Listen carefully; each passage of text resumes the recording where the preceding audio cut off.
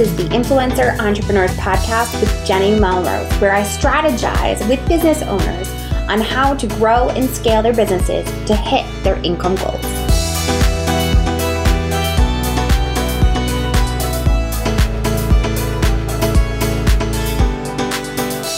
This is episode 287 of the Influencer Entrepreneurs Podcast with Jenny Melrose.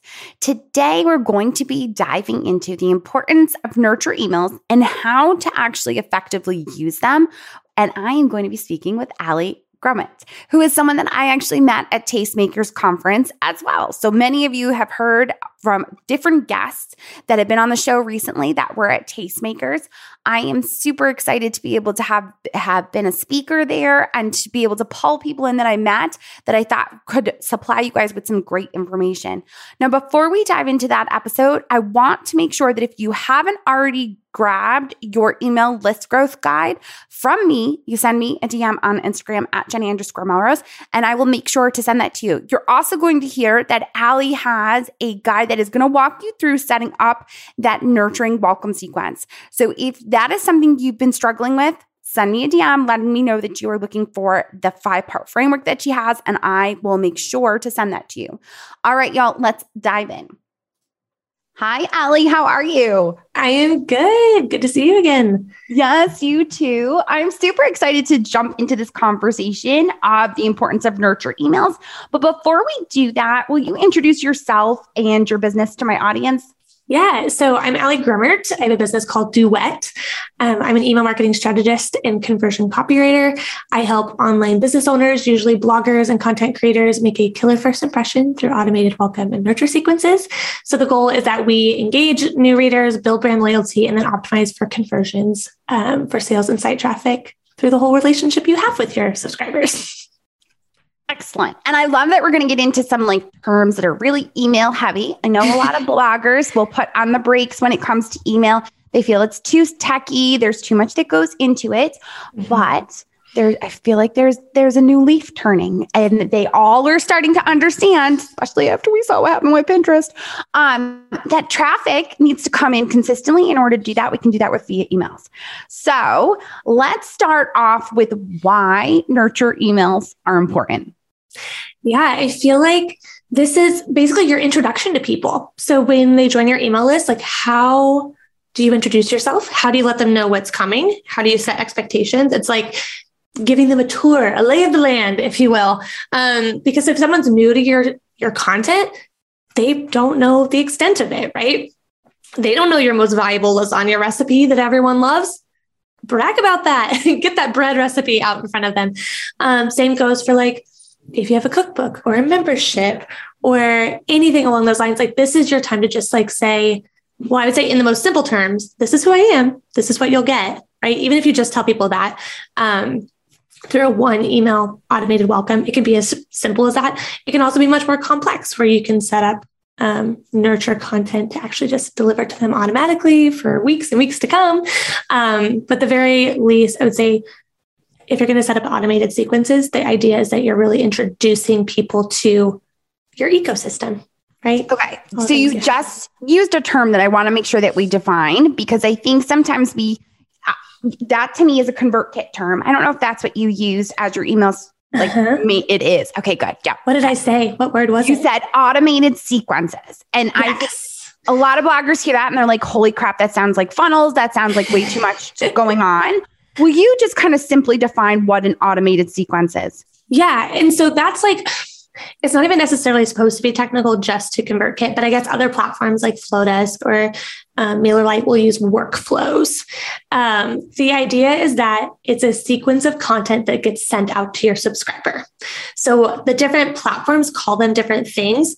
ConvertKit does call it a sequence, but think of it that way. What's the order of content? What are the chapters that need to be shared with readers? And maybe thinking of it that way. Yes. And it's just a pre-written email. Simply. Oh, yeah. Yes. Pre-written email. It can be one that you sent out already as a newsletter, or it could be you could probably even repurpose an RSS feed if you needed to. But yeah, so the fact that it's automated means that it just needs to be something that won't be outdated anytime soon. Like you don't want to repurpose your like best of 2019, blog post, so you want it to be something that'll be helpful for people no matter what time of year they get it, and no matter what year they get it. Right. Absolutely. Okay. So when should a nurture email come? Yeah. So nurture emails can go, I usually set mine up for clients to go out once a week, and maybe just pick a day of the week that they go out. You can do this with like, if you have multiple themes of content you send out, you could say on Mondays, we sent out this content and it goes out every week. On Wednesdays, it's this. On Fridays, it's this. Another way that you can do it is that all of our nurture emails, like all the automated ones, go out on Tuesdays, and we cycle through different themes. So instead of it going out Monday, Wednesday, Friday, it would just be like week 1 is this, week 2 is this, week 3 is this. And then you can kind of just repeat those same kind of topics over and over again. And that's how you know that you're making sure that you're getting eyeballs on like the full span of what you do. So maybe it's like entrees, side dishes, dessert, entrees, side dishes, dessert. And that way you're getting traffic back to those posts, and that your readers know that you cover that span of content. Yes. What should actually be in that nurture email? Yeah.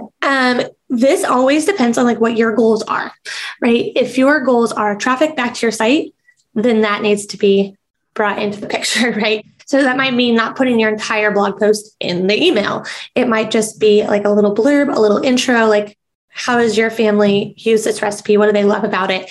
And then a link through to it. The emails that I write for clients, sometimes we include a little like comment, like basically a testimonial for the recipe. You could include that in there that says like, we started making this like every week now, like my kids can't get enough. Like including that in the email, people are like, I'm intrigued. Wait, kids like this? They're more likely to click through. And so you can let the blog post do its job best, where it has all of the information.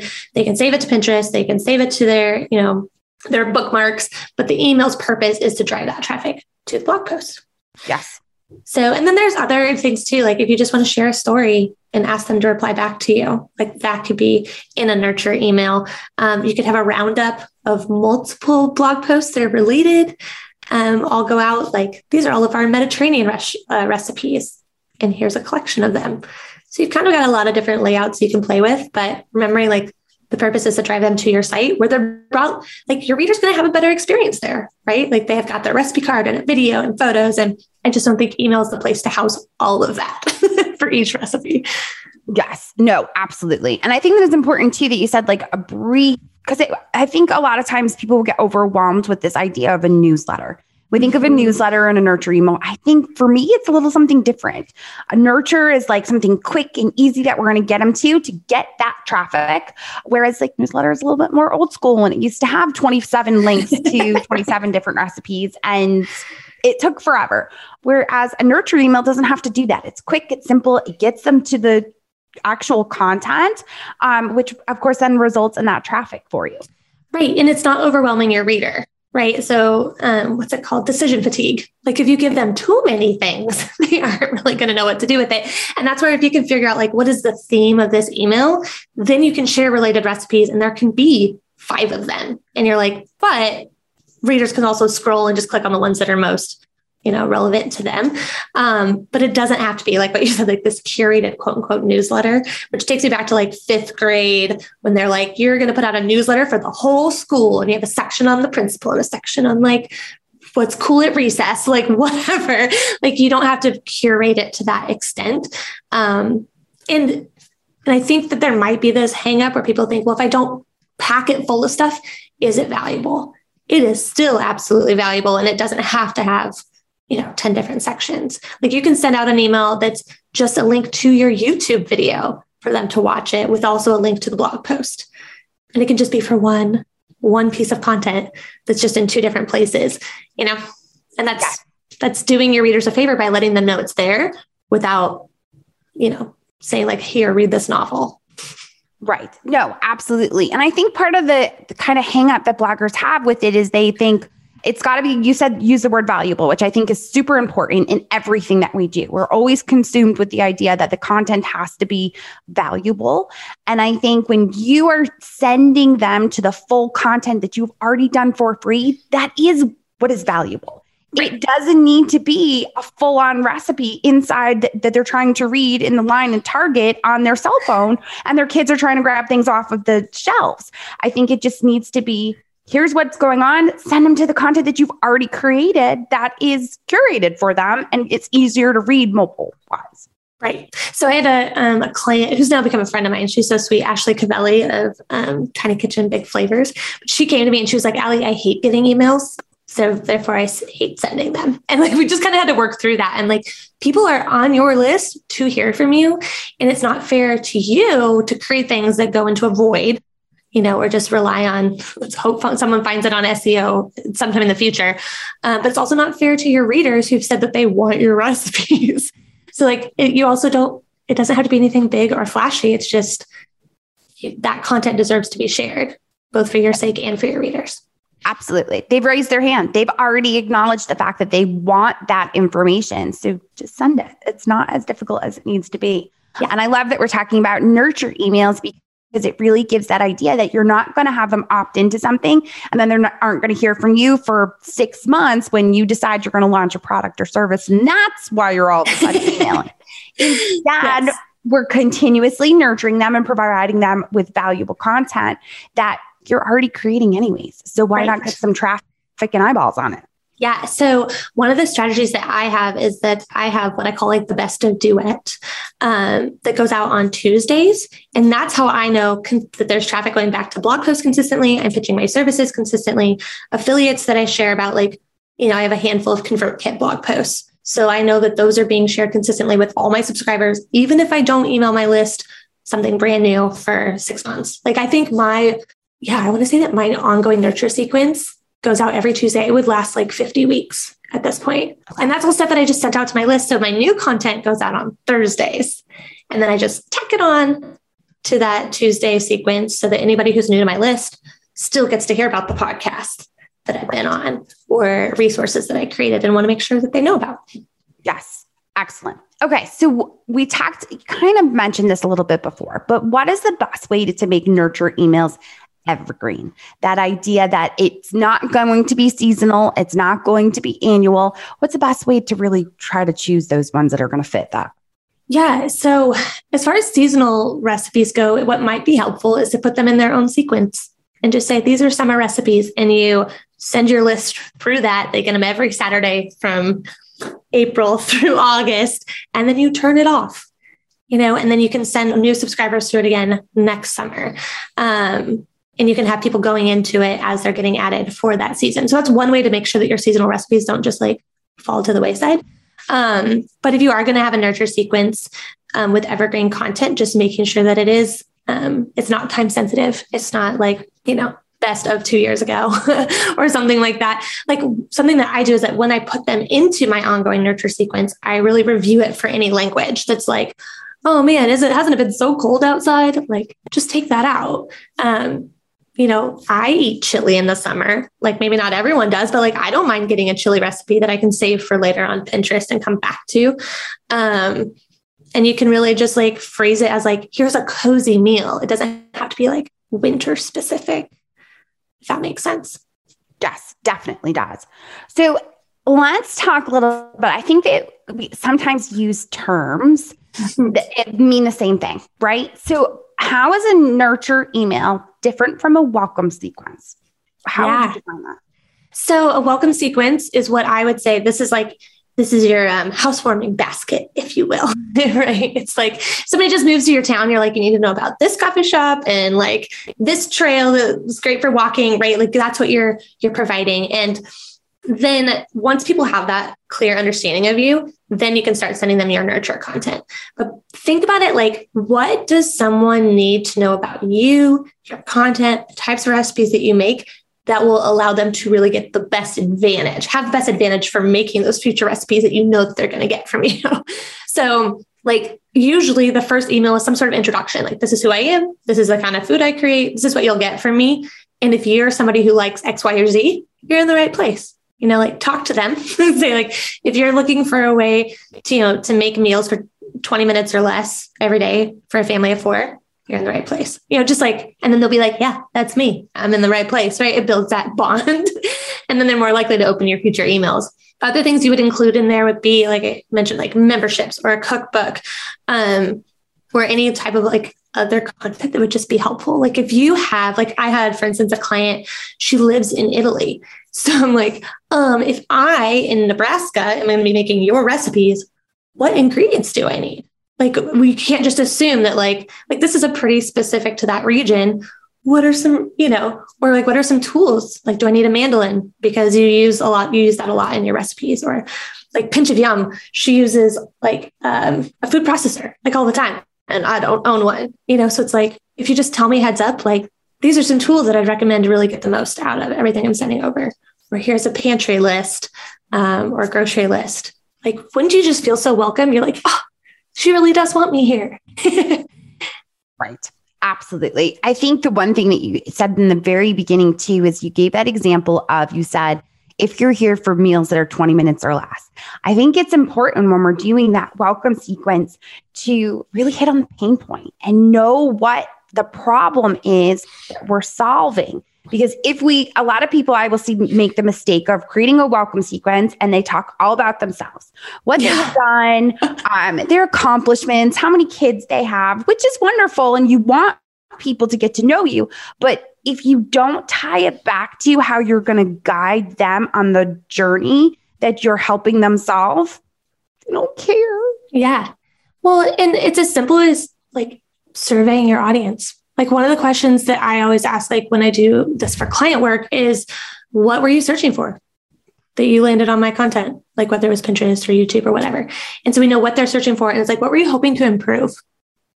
And maybe it's like, I don't want to get snappy with my children because mom doesn't have food on the table yet. And I ran out of, like those are the pain points. And so it's really simple to ask, like, what is the one thing that you wish you could change about dinner meal? Like making dinner for your family. What would make, like, if you had a magic wand, what would you like it to look like? And then that will give you that information to really tailor that introductory welcome sequence content to them and their needs. And then what's cool is when you write a welcome sequence and you define that for yourself, it gives you that much more confidence to share your content, because you know the person that you're writing for, you know the problems that it's solving, and then you just get to speak to them directly.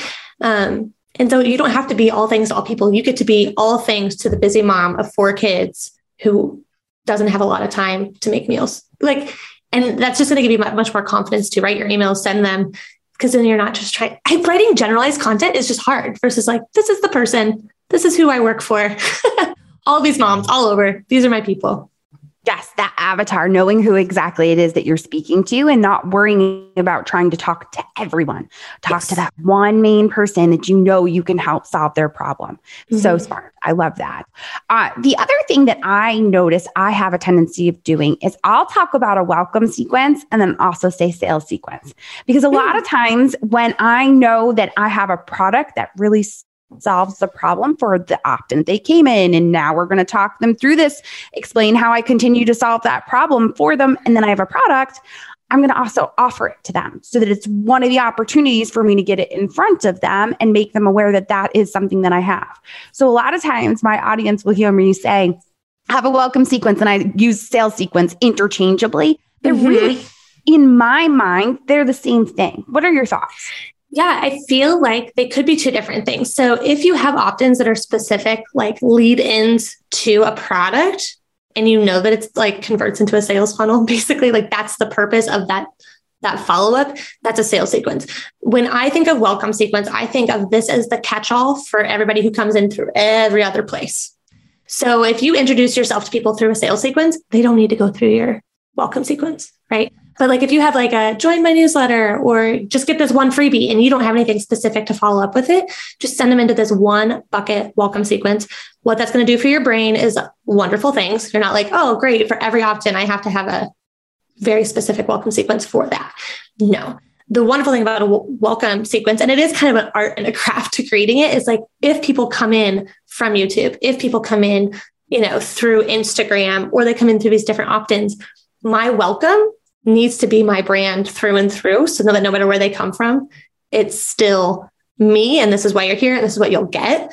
So it's like, it's that solid introduction But if you have those other like opt-ins or sales funnels, I say those are add-on type things. But then once that sales funnel is done, you can add them into your ongoing nurture sequence, right? As long as it's related to why they opted in, somewhat tangentially, go for it. Yes. No, I think I found over the years is that what I had a tendency of doing is that when I didn't have a product in mind for an opt-in, I did exactly what you said. I had them go into like that universal welcome sequence. And then as time went on and I got more opt-ins that were geared more towards the very specific products, those welcome sequences then turned into sales sequences. Right. And had that kind of range of where they could go. So I love it. So it's kind of an evolution. Like you can build it into that in the future. And then if you can, like you can exclude those people who go through those one opt-in sequences from getting your welcome sequence. So that way they don't have to get that twice. If you will. No, absolutely. So you have a 5-part framework for writing your welcome sequence with ease. Can you tell me more about it? Yeah, absolutely. So this is a resource that I created because I was a DIYer. I actually started out as a personal finance blogger because I know how to have a good time. I'm super fun at parties. Let's talk about budgeting. But I created this because I love being able to help others DIY it. And so in this guide, the goal is that you go from thinking like, oh, I should be doing a welcome sequence. I should get something like that written to actually doing it. So it helps you identify like, what is the tone of your messaging? How do you want people to think or feel when they're on your list? How do you introduce yourself? What's important to share? What's not? What resources do you already have? Do you want all subscribers to get? How do you organize these ideas? And then how do you like stop overthinking and actually write the darn thing? So my goal with that is, and my hope is that you would go through it and be like, okay, these are all the pieces. I just need to assemble them and get the message out into the world. Absolutely. And what we're going to do is we'll have that in the show notes. But for anyone that's listening and you're just on your app, just send me a DM on Instagram at Jenny_Melrose. Let me know that you want that 5-part framework that Allie has, and we will make sure to send that right over to you. Allie, where else is a good place to connect with you? Yeah. So I would say, but if you opt in for that, you'll get my emails. That's a great place to hear from me regularly, especially like the ongoing nurture sequence that I have will probably answer some of your biggest questions with email, and it'll just slowly drip into your inbox. You can take it all in bit by bit, not be overwhelmed. And you'll also see on there that I have started hosting a monthly roundtable called Email Marketing Answers with Allie. And that is my way of solving the analysis paralysis of like, I have questions. And then while I have questions, I'm not doing anything. It's like, well, let me answer your questions so you can kind of put those ideas into action. So that is the third Thursday of every month, and you'll get a link for that in your email inbox as well. Excellent. We were going to link to that in the show notes as well so that we can make sure that they can get as many resources as possible, because I know that email can seem a little overwhelming, but we're all getting to the point now where we understand we need it and are going to definitely take some of these strides to make sure that we're nurturing our list. Allie, thank you so much for taking the time to speak with me. I appreciate it. Absolutely, Jenny. Thank you for having me. Of course. All right, there you have it. As you could hear, I wanted to make sure that I wasn't using just ConvertKit jargon that you may not be used to hearing if you use Flowdesk or MailerLite or whatever email service provider is. So I wanted to make sure that you understood what exactly we were talking about. Plus, I wanted to make sure that you are going to have heard me talk about, when I was talking about SOPs, you're going to hear me talk about how I nurture my list. And I wanted to make sure that we were on the same page with a nurture email, a welcome sequence, sales sequence, all of those things, that you understood all of the pieces for that. As always, I appreciate you guys so much for taking the time for leaving a rating and review. And if you haven't already grabbed the opt-ins that were offered in this episode, just send me a DM on Instagram at Jenny_Melrose, and I will make sure to send it to you. All right, guys, until next time, I will see you all then.